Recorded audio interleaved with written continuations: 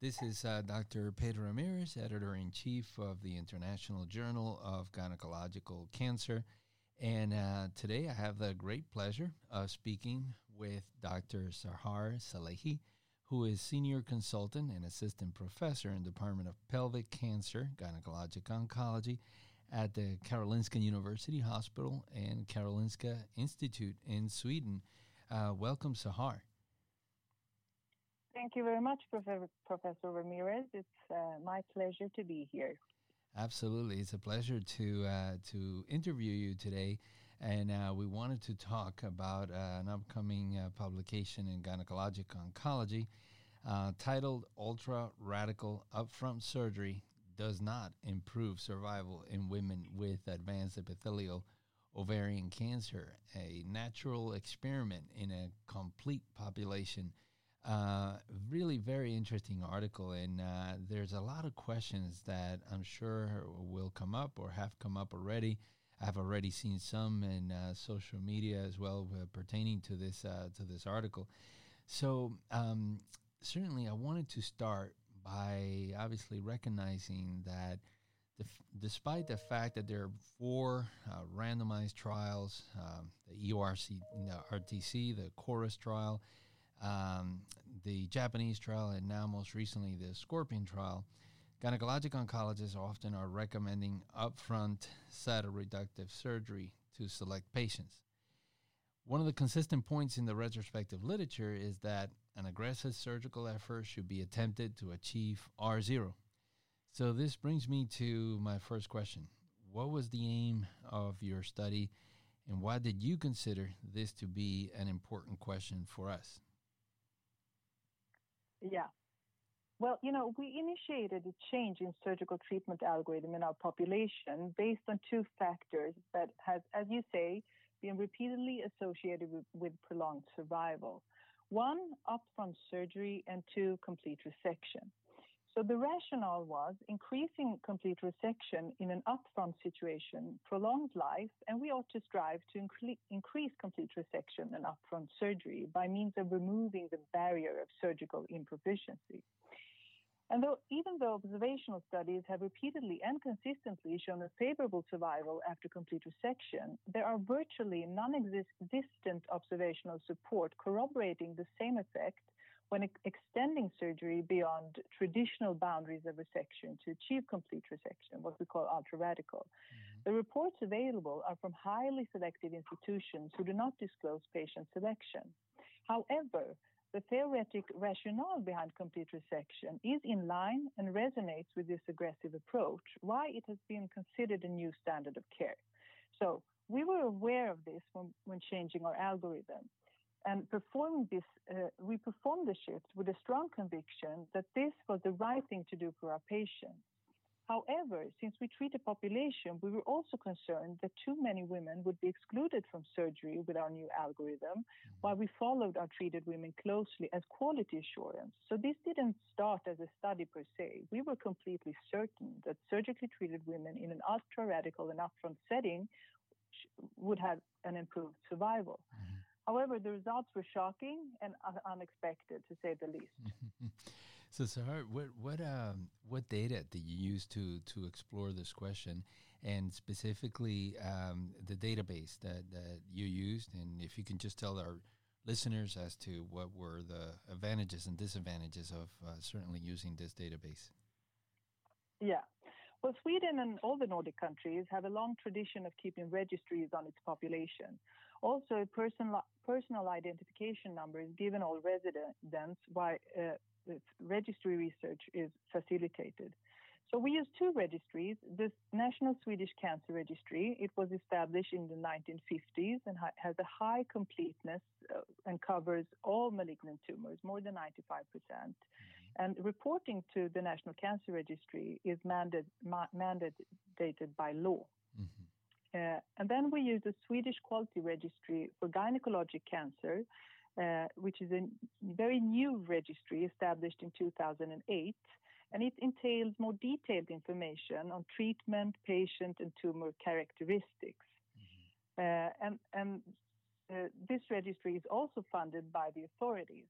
So I mean, like all registry studies have their problems, of course, with different kinds of bias and information bias. However, you can say that these are complete registries funded by the authorities and validated and controlled. You can say, and most data are prospectively collected. So they are much stronger in their validity, you can say, than an institutional database. Yeah, and I wanted to also, in terms of the definitions and the methodology, obviously in your title, and you mentioned the term ultra radical surgery. How did you specifically define that? Yeah, that's a good question. I really, I don't understand who coined this term, and I frankly don't like it. It's like using, as you said, residual zero for complete resection.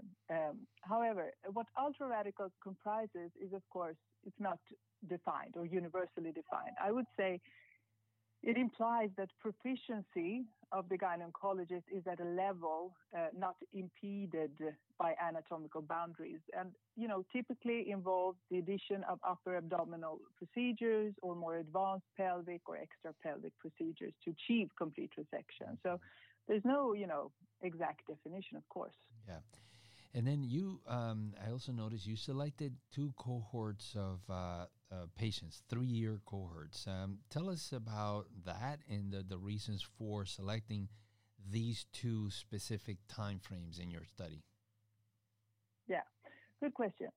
The cohorts were selected from 2 different eras of surgical treatment. And the first cohort represents women diagnosed 2009 to 11. That was before the shift in surgical treatment. And these years were chosen since the Swedish Quality Registry of Gynecologic Cancer started in 2008. And the first year, the completeness was less than satisfactory. Why excluded? And the second represents women diagnosed 2014 to 16, when the shift was fully implemented and we were performing all the surgeries independently. The years in between, 12 and 13, we decided represents a washout period for surgical proficiency towards the change in our algorithm, why we excluded them. Okay. And so, Hart, one of the things that for many institutions, certainly a laparoscopic evaluation prior to determining resection is standard routine. And obviously before getting into the results, in terms of methodology, I noticed that you did not allow an evaluation of patients that had a laparoscopic evaluation. Why was that? Yeah. Well, if you believe in complete resection, and if complete resection is the absolute goal, and there are no barriers for surgical proficiency, laparoscopy to determine resectability, I don't believe is an accurate tool. Ovarian cancer is a peritoneal disease, and you cannot evaluate the whole peritoneal cavity by laparoscopy. It's impossible, I believe. Yeah. So if you have decided that a patient is fit for surgery, it is better to give her an honest chance to be evaluated for an attempt of complete resection by a laparotomy. In the first cohort, it was allowed and frequently used to triage patients.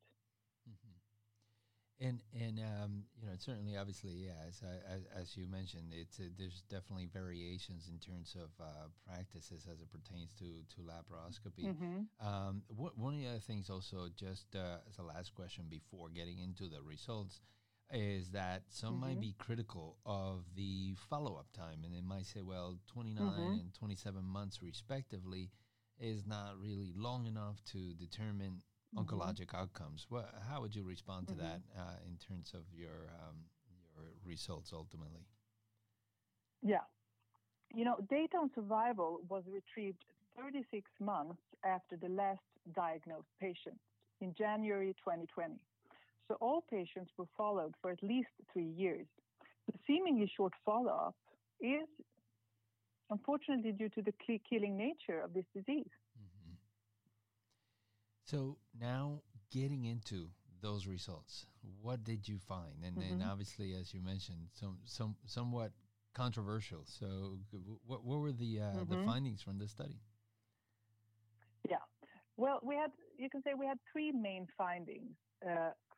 First, we found that a substantial proportion of women with ovarian cancer, 23 and 36% respectively by cohort, are not included in estimates of outcome by excluding women with a morphologic diagnosis of ovarian cancer, but with a lack of a topographic or anatomic diagnosis of ovarian cancer. In the paper, we call it epithelial ovarian cancer without a biopsy specifically from the adnexa. Mm-hmm. That was an important finding.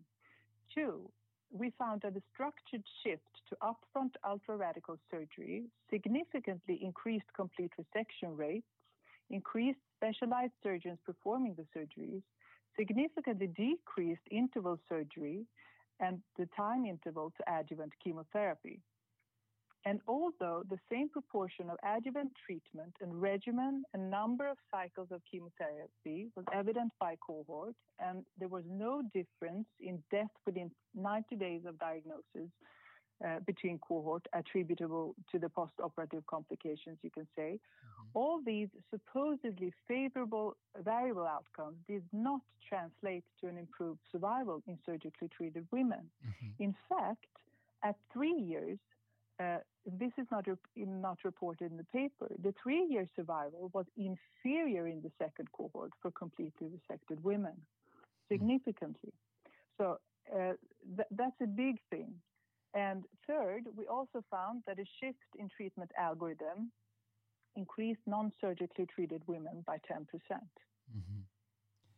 And Sahar, I mean, and obviously the findings of no improvement in overall survival somewhat, certainly go against everything that we've been taught so far.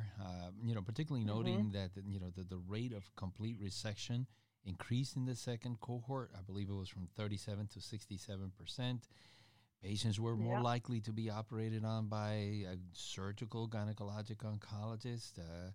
There was no difference in chemotherapy regimens. Certainly in the second cohort, more patients receiving bevacizumab and PARP inhibitors. And one would say, with all of these, you have to expect a better outcome in the second cohort. So why not? Yeah. Am I allowed to give a lengthy response? Is that all right?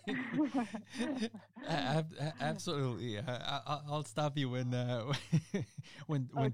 time is restricted. Okay, that's good, because this is important. So to understand our results, you have to have an open mind, and everything needs to be put on the table, including that advanced ovarian cancer might not be a diagnosis in which surgery has a large effect. Our minds need to be open to the possibility that there are limitations to the survival effect attributed by surgical proficiency and radical resection rates. Our results indicate that complete resection to any surgical extent does not improve survival and should not be the absolute aim in all patients treated in a high surgical proficiency setting. And it's key to understand that we report from the population, letter N in capital, and not the sample of the population, small letter n. Mm-hmm. And therefore, statistically speaking, we would not need significant testing.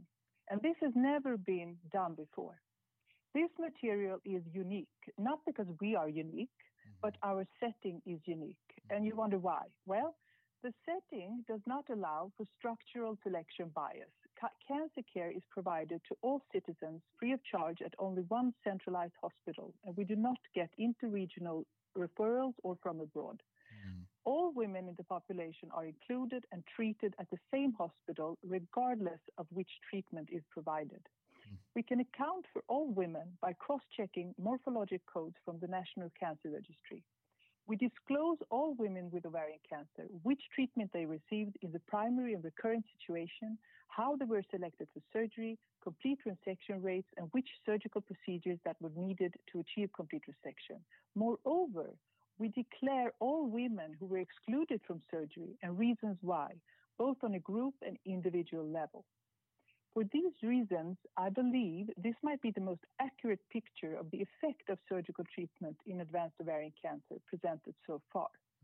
So, for your question, why didn't the second cohort survive longer despite doing everything better? It's important to understand that completely resected women in the first and second cohort differ. They did not have the same initial tumor burden, but that was the whole point, to increase radical resection rates by means of increased surgical proficiency. However, we treated the population. We cannot select another population. It is what it is. We based our selection criteria to surgery on expert opinion and even excluded 10% of the population from surgery. So you can't do it in any other way. Mm-hmm. So the answer to your question, why didn't the second cohort survive longer despite bevacizumab in first line and PARP inhibitors in the second line?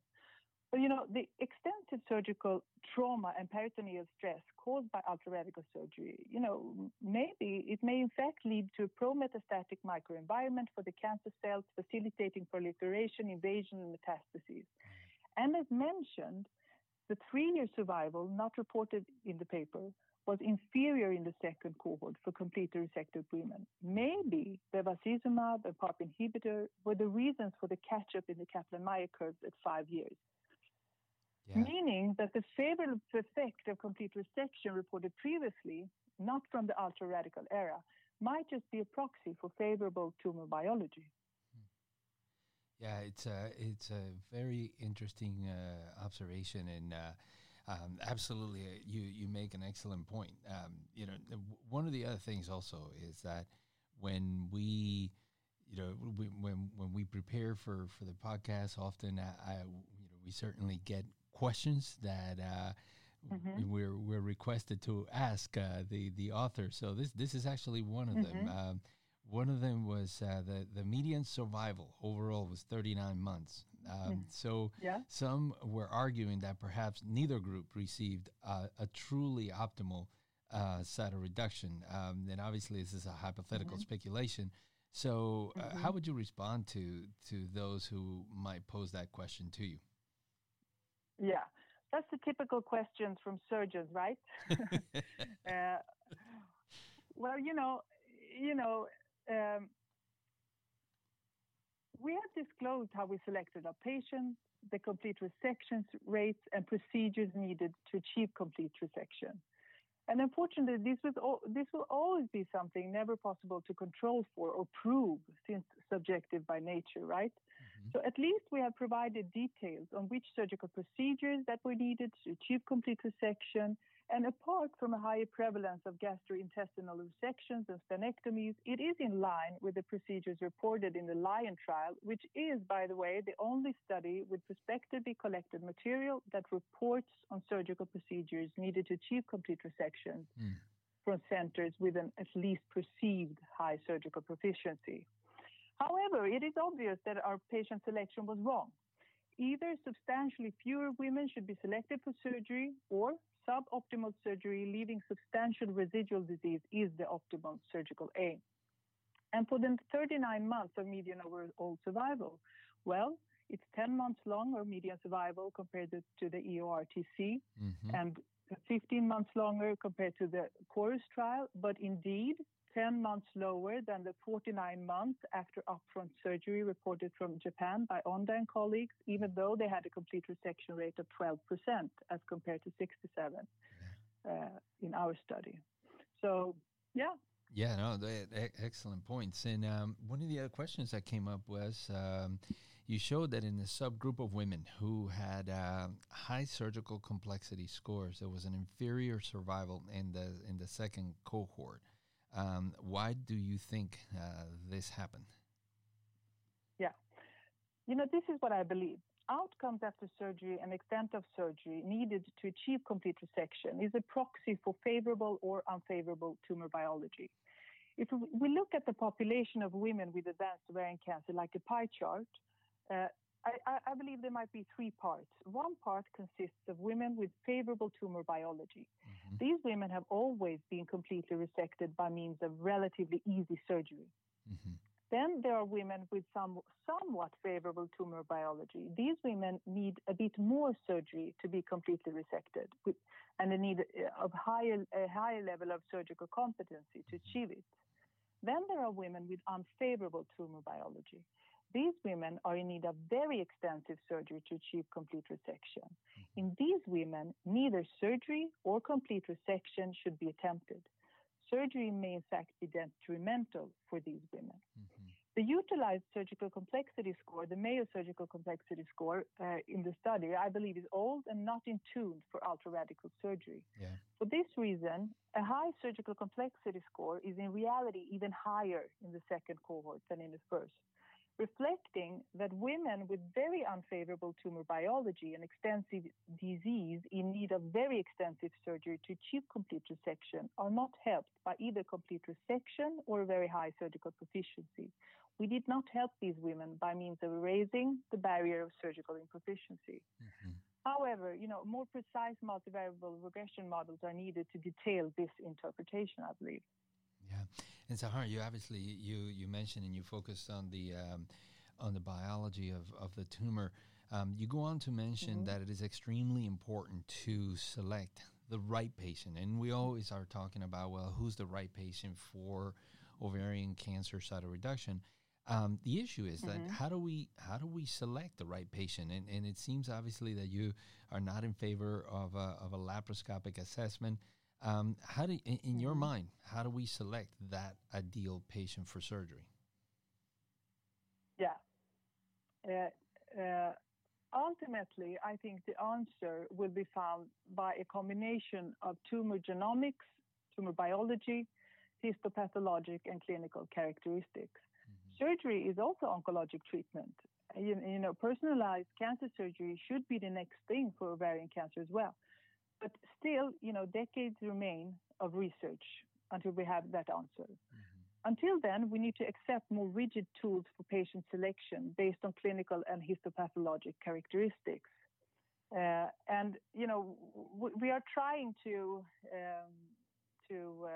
detail this in a very detailed way, but we have some months or a year left until publication. But we should choose the women with favorable tumor characteristics, and we need to understand what that means. Yeah. And then just as a follow-up to that statement, in your own practice today, which patients do not go immediately to cytoreduction and go on to neoadjuvant chemotherapy? Yeah, when it comes to timing of surgery, because, this is also an important part. This, our study, the TRUST trial will tell us what is best to do, primary surgery or upfront surgery or interval surgery. It is important to also know that interval surgery has never been proven superior to upfront surgery. However, in the EORTC and the pooled analysis with CHORUS, non-inferiority was shown for interval surgery despite increased complete resection rates at interval surgery. And given the low radical resection rates at upfront surgery for both the EORTC, CHORUS, and even the Japanese trial, who did not meet non-inferiority, one could argue that upfront laparotomy without any surgery equals interval surgery with high complete resection rates, right? Meaning that either interval surgery is useless and surgical proficiency needs to be higher in the upfront situation, or that complete resection or surgical resection of tumor does not matter. It's all about tumor biology. So, the discussion about when to perform surgery, I don't have, we'll see. It's not I think the thing we need to decide is who should we perform surgery on, who should be eligible for surgery, and what should the surgical extent be, like a proxy for tumor biology. Yeah, absolutely, and definitely awaiting the results of the TRUST trial as well. So one of the other questions that came in was, the findings from your study do not apply to expert centers with high volume surgery and high volume surgeons. How would you respond to that comment? Yeah. Well, how do you respond to that? How do you define a high volume center or an expert? Yeah, no, I certainly that's a subject that, believe me, as you know, I have my thoughts as it pertains Yeah, to high volume yeah, centers and high volume surgeons for cervical cancer. yeah, But yeah, yes, so what are your thoughts yeah. on that? Well, I believe we are a high volume expert center. Hmm. We're able to achieve 67% complete resection despite only having 4% interval surgery when Hmm. treating a totally unselected population. Hmm. I think it speaks for itself. Yeah. So then now I wanted to ask you, and this is often a question I ask the authors. How have the findings in this study changed your approach to the management of patients with ovarian cancer in your institution? And as a follow up to that is, based on this study, what should we do differently, or how should we counsel patients differently next week when we see our new patients? Yeah, that's a very, very good question. Our results have been very detrimental for our group, and we have been going through all, these phases I learned in America, dogma, denial, anger, grief, misbelief, and finally acceptance. So considering our results, I should not be the one giving an advice at the moment. I don't have an answer. Hmm. We are in the process of trying to detail the selection of patients, but I believe there are still some months or a year until publication, and you may interview me again after that. Yeah, absolutely, and I, certainly this is a topic that continues to impact us in our practice in gynecologic oncology, and ultimately, I think certainly we will learn a lot more about the biology of these tumors, and those factors may be much more predicting of who benefits from surgery and who does not. So Mm-hmm. again, I mean, this has been very, very informative. I always learn a tremendous amount from these podcasts. It's always such a pleasure to interview the authors of the studies. Congratulations again on this really great work, and certainly we look forward to much more. Thank you so much. Thank you. Could I have a closing remark? Is that all Absolutely, right? absolutely, yes. Yeah. Yeah, since we have some airtime, I would really like to take the opportunity to urge our global community of surgical gynecologists, to in future reports of surgery and oncologic outcomes in advanced ovarian cancer, disclose the following 5 things. Structural selection, meaning the specific setting in which women are referred or seek care, and which sample of the population that has been chosen. 2, to which extent the population of women with ovarian cancer are accounted for. 3, institutional selection, how women were selected for surgery. 4, the extent of surgery needed to achieve complete resections, as in procedures or surgical complexity scores. And then 5, complete resection rates. If we do this, we can draw specific conclusions and make comparisons. Otherwise, we cannot. And we owe it to our patients to try to find a better selection. Sarah, I absolutely really, again, enjoyed speaking with you. Thank you for those closing remarks. And I really look forward to speaking with you again. Yeah, thank you very much. It's been a pleasure. Thank you for your time.